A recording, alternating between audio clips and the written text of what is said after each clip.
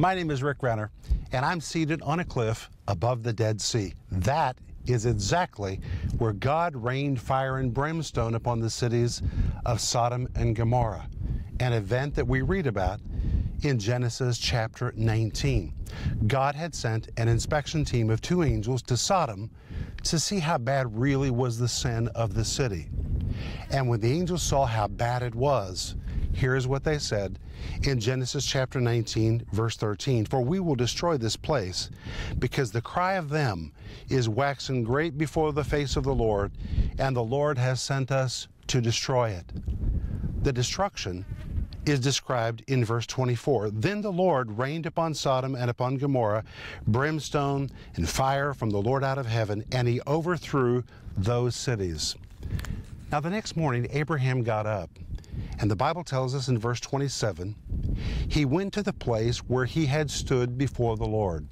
He went to the place where he had interceded for his nephew Lot.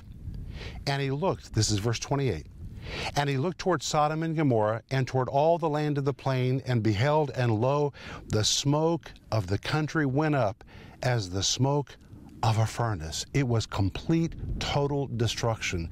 The earth had literally opened up and swallowed these cities and all the cities of the plain. There was nothing left of them, and that is why to this day this is the lowest place on the planet. There's no geographical place lower than the Dead Sea. And it came to pass when God destroyed the cities of the plain that God remembered Abraham and sent Lot out of the midst of the overthrow. Lot was not destroyed with the cities because his uncle Abraham had prayed for him. That is the power of a praying person. You can pray for people you know, perhaps that are righteous, but they're not living very righteously. Are they about to experience the repercussions wrong choices and a bad lifestyle? You can intervene for them. And because of your prayers, they can be delivered from destruction. And that's what I want to talk to you about today. Stay tuned for a teaching you can trust, a message that will inspire, strengthen, and equip you with vital insights and understanding from the Word of God. Here is Rick. This is Rick Renner, and I want to thank you for joining me today. I've been waiting for you. Grab a cup of coffee, get some tea, get something to drink, and grab your Bible, because today we're going to dive into our subject about how to intercede for anyone that is in trouble. In fact, that's the series we're offering you right now. It's a 5-part series called How to Intercede for People Who Are in Trouble. It comes in multiple formats with a marvelous study guide. I just love the study guides. Today I brought a sample of a study guide. This particular study guide is the infilling of the Holy Spirit. And when you look through this study guide, my lands, it is just loaded. Look at this on page 23. All the Greek words, the definitions, the points, the principles, the benefits of being filled with the Spirit.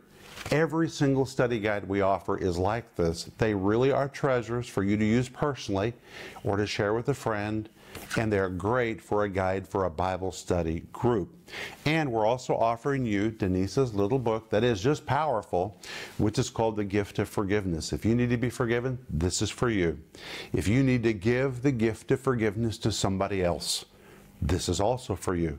It will set you free if you'll forgive. This is just a tremendous book. But it's such a pleasure to be with you.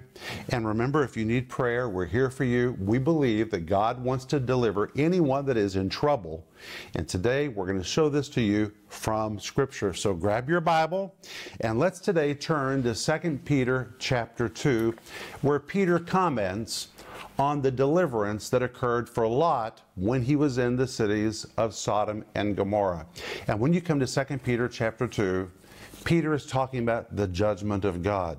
And he particularly talks about the judgment that fell on Sodom and Gomorrah, and his words are just amazing. It's a real commentary on this Old Testament event. So let's go there, 2 Peter chapter 2, and today we're going to begin in verse 6. Peter writes, "And turning the cities of Sodom and Gomorrah into ashes, condemned them with an overthrow, making them an ensample unto those that after should live, ungodly. Verse 7, and delivered just Lot, vexed with the filthy conversation of the wicked. There was Lot, a just man. The Bible says that. The Greek word dikaios.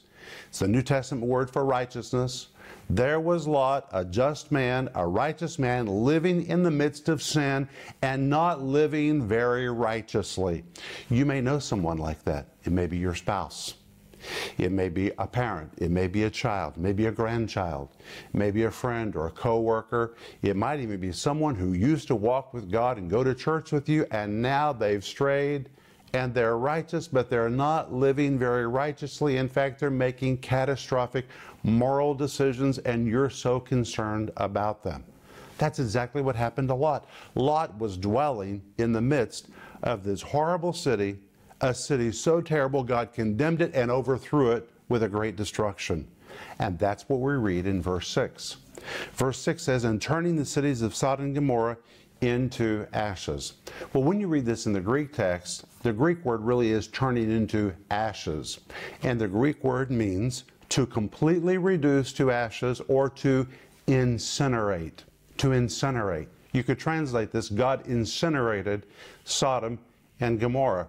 But the particular Greek word that is used by the Roman historian Cassius, and here's how he used it. Cassius used this very word to describe the inner rim of Mount Vesuvius that was constantly growing brittle.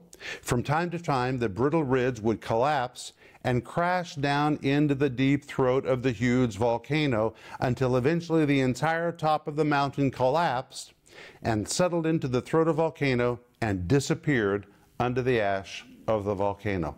That is the word which now Peter uses. So now we know that God reduced Sodom and Gomorrah to ashes. He incinerated them. The ground where they were located became so brittle that, like the inner rim of Mount Vesuvius, eventually it collapsed, it settled into the earth, and disappeared. Now it's interesting that where this took place is where the Dead Sea is today. And the Dead Sea is the lowest geographical spot on planet Earth. There's nothing lower than the Dead Sea. It's filled with salt. It's filled with sulfur. It is a living memorial of God's judgment of sin. God took sin as low as sin can be taken. He incinerated it. The Dead Sea is a living example of judgment in the past, and this verse says it is a reminder of a coming judgment. In fact, look at the rest of verse 6. And turning the cities of Sodom and Gomorrah into ashes, condemned them. That word condemned is the Greek word katakrino. Kata describes something coming down. The word krino needs to judge. When you compound these two words together, it's a judgment that came down. It is the condemning verdict of a court, or heaven ruled that Sodom and Gomorrah did not deserve to exist. This was a condemning verdict of a heaven's court. Heaven condemned them, judged them, brought them down with an overthrow. The word overthrow is a Greek word cataclysma, and yes, it's where we get the word for something that is cataclysmic. This was really a cataclysmic event. And the Bible tells us that it is an ensample unto those that after should live ungodly. Ensample is a strange King James word, better to translate it example, but it is the Greek word hupodegma.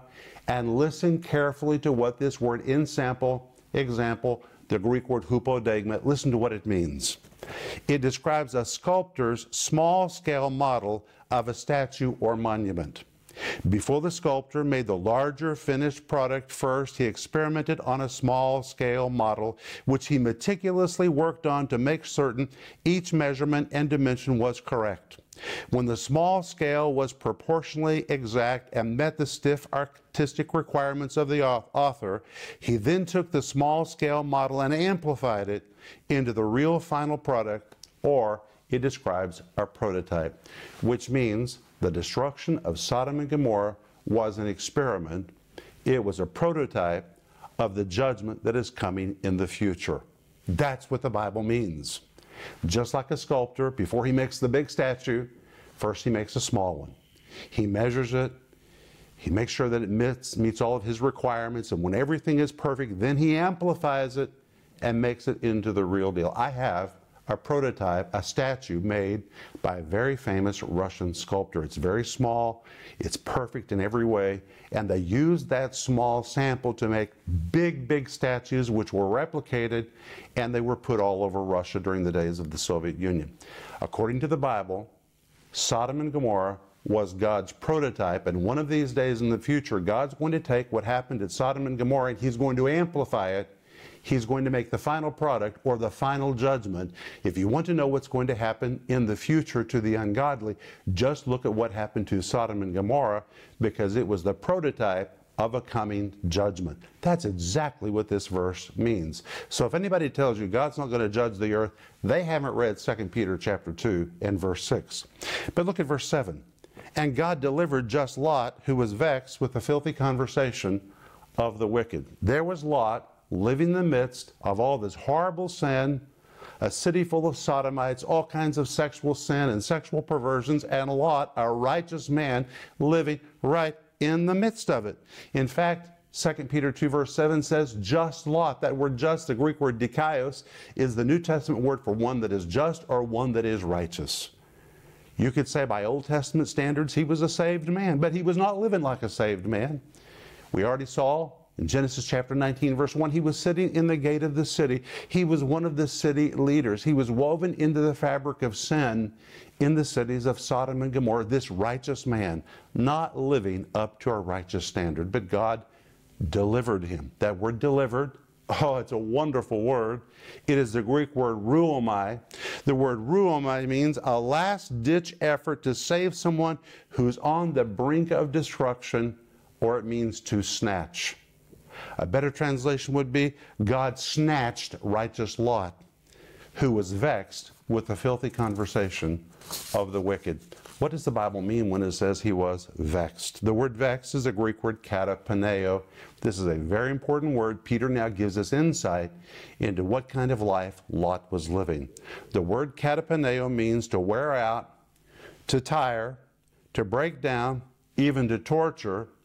It describes a person that is so worn down, so exhausted, so defeated, they throw in the towel, they surrender, they yield, or to bring someone to a place of total and complete exhaustion. So Lot, living in the middle of all of this sin, has become vexed with the filthy conversation of the wicked. He's thrown in the towel, he's surrendered to it entirely, he's yielded to his environment. And the Bible says specifically to the filthy conversation of the wicked. The word filthy is the Greek word aselgeia. The word aselgeia in Scripture always denotes unbridled, sensuous living. The word conversation, the Greek word anastrophe, which denotes lifestyle or behavior. When you put these two words together, filthy conversation literally means unbridled, outrageous, sensuous behaviors and lifestyles. That describes the cities of Sodom and Gomorrah. They were sensuous, they were outrageous, it was ungodly behavior.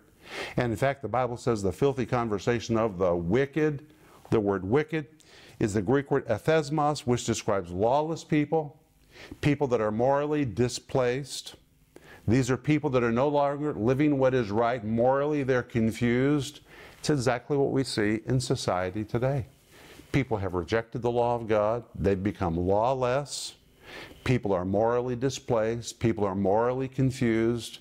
And where people are morally confused, they begin to do things that are incorrect, out of place. That's exactly what this word means when it talks about the wicked.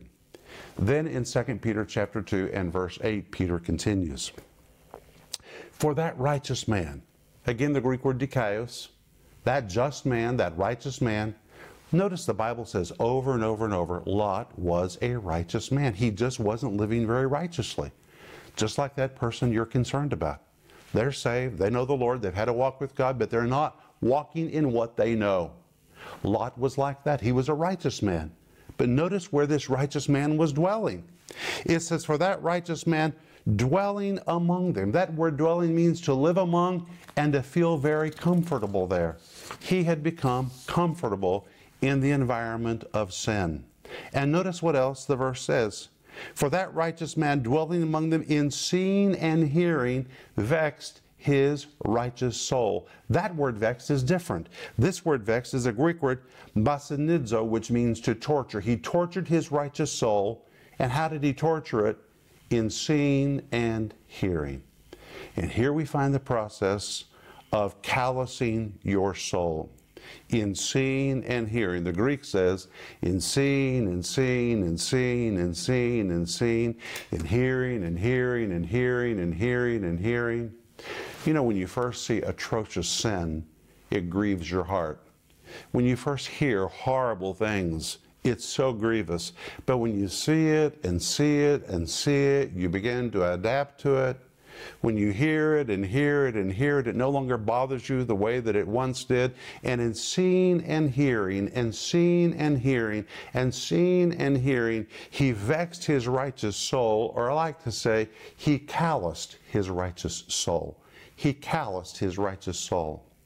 I have a callus on this finger. This callus developed when I was a young boy in the first grade and I was learning to write. And I would press so hard with my pencil as I was trying to learn to write my letters of the alphabet that I calloused my finger. And can you imagine, now decades and decades later, I still have that callus on my finger. And when I was a child, I had no feeling in that callus. I still have no feeling in that callus. But as a child, I thought it was funny. And so I would take straight pens in the presence of my friends, and I would stick the straight pens through the callus and then would wave my finger in front of them and show them that I had no pain in my finger. They were all amazed by that. Why didn't I feel pain? Because I had become so callous, I had lost the feeling in my finger at that point. That is what happens to a person's soul when they continually see and see and see what is grievous, or they hear and hear and hear what is atrocious. At first it's so grievous, it's so terrible to hear, but when you see it and hear it and see it and hear it and see it and hear it, you begin to lose the sense of how terrible it is, and in fact you can even become a participant in it. It's like a Christian who once refused to go to movies that had sex and bad language. It grieved their heart. But now, over the period and process of time, they've seen so many bad movies that now they can sit there and watch the same thing that used to really grieve them, and now they don't even think about it. What's happened? They've calloused themselves in seeing and hearing and seeing and hearing. This shows how important it is that we don't see and hear wrong things. And the Bible says he vexed his righteous soul. The word soul here is the Greek word psyche, which is the New Testament word for the soul. It describes the mind.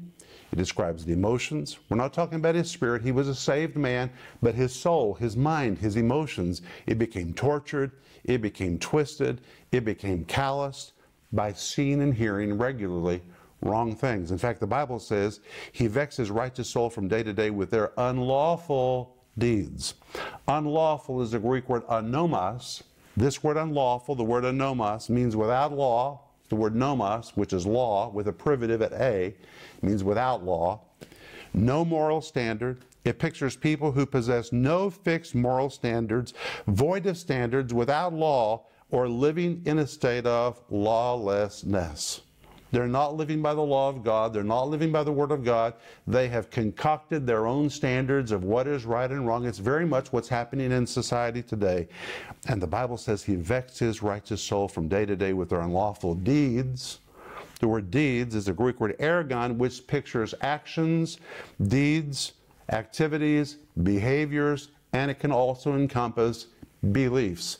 These wicked people were doing wicked things and actually believed it was all right. Why did they believe it was all right? Because they were lawless. They had no law. They had no righteous standard. They had concocted their own standard of what was right and wrong. They weren't living by God's decree. They were living by their own politically correct standard that they made up for themselves. And they said, all of this is okay. All of this is acceptable. It's just our choice. But it was lawless. And in fact, it was so wicked, God destroyed them. Listen to what the Bible says in verse 9. The Lord knows how to deliver the godly out of temptation.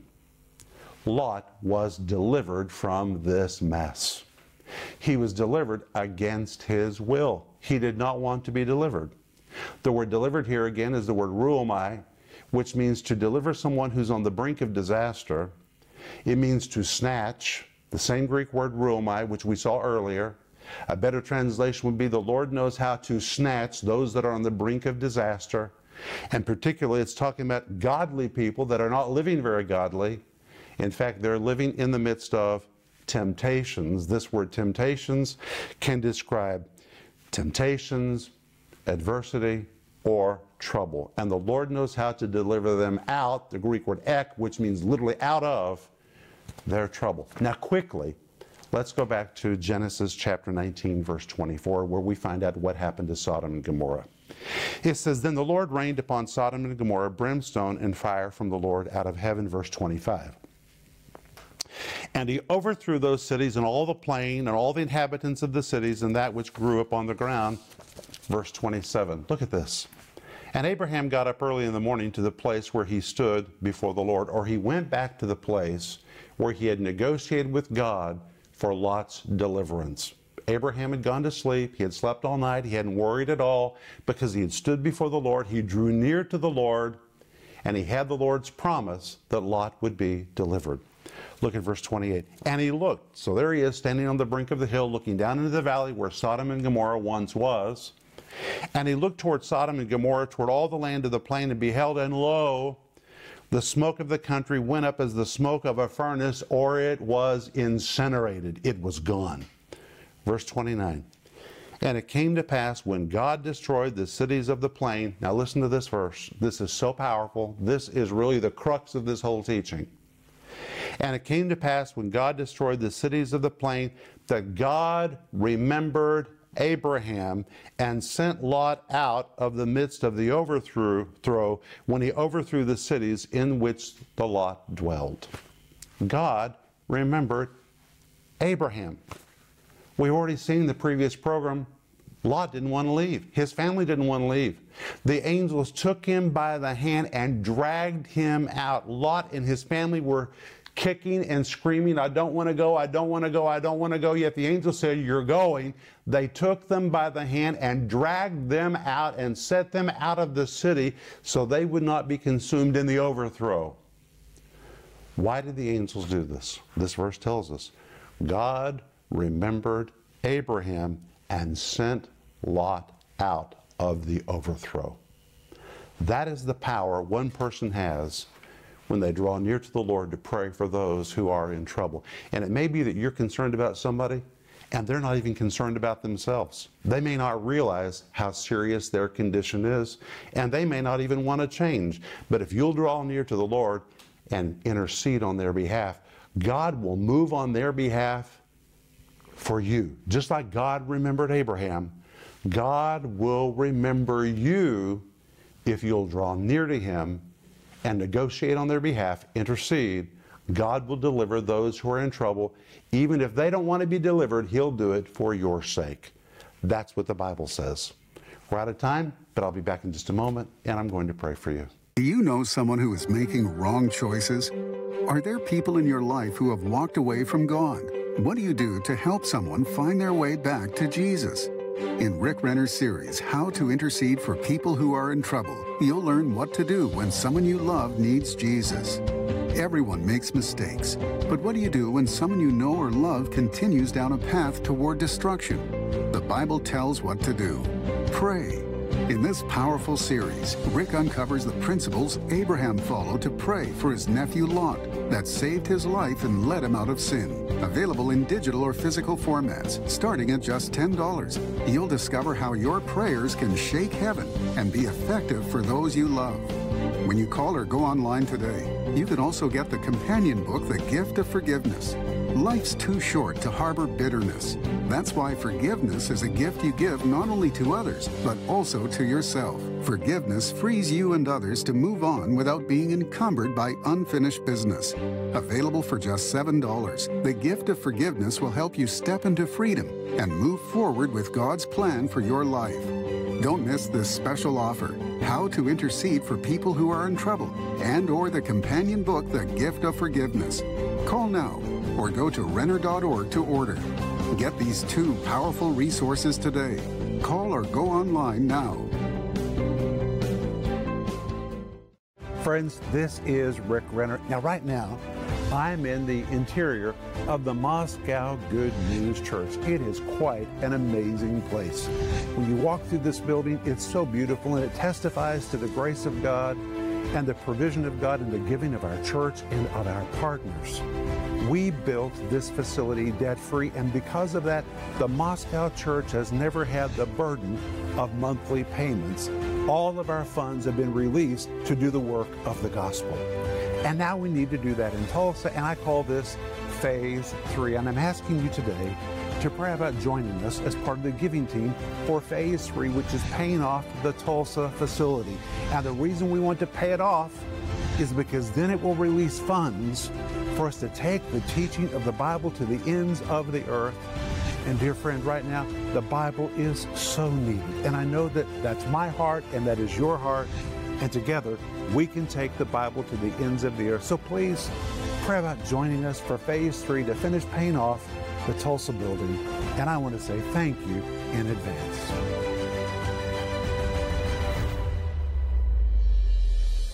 In Genesis chapter 19, verse 29, the Bible says, "And it came to pass, when God destroyed the cities of the plain, God remembered Abraham and sent Lot out of the midst of the overthrow when he overthrew the cities in the which the Lot dwelled." That word dwelled means Lot was dwelling there very comfortably. He was at ease. Lot had no intention to leave. Yet the angels grabbed him and his family by the hands and dragged them out, set them outside of the city. Why? Because God remembered Abraham's prayers. Abraham stood before the Lord, drew near to the Lord, interceded on behalf of Lot and his family. And even though Lot really didn't care to leave, God delivered them because Abraham prayed. That is how much power you have in prayer. Don't diminish the power of your prayers. If you pray, if you draw near to the Lord, God will deliver your spouse. God will deliver your child, your grandchild, your co-worker, your Christian friend that is strayed. God will do it for you, even if they don't want it.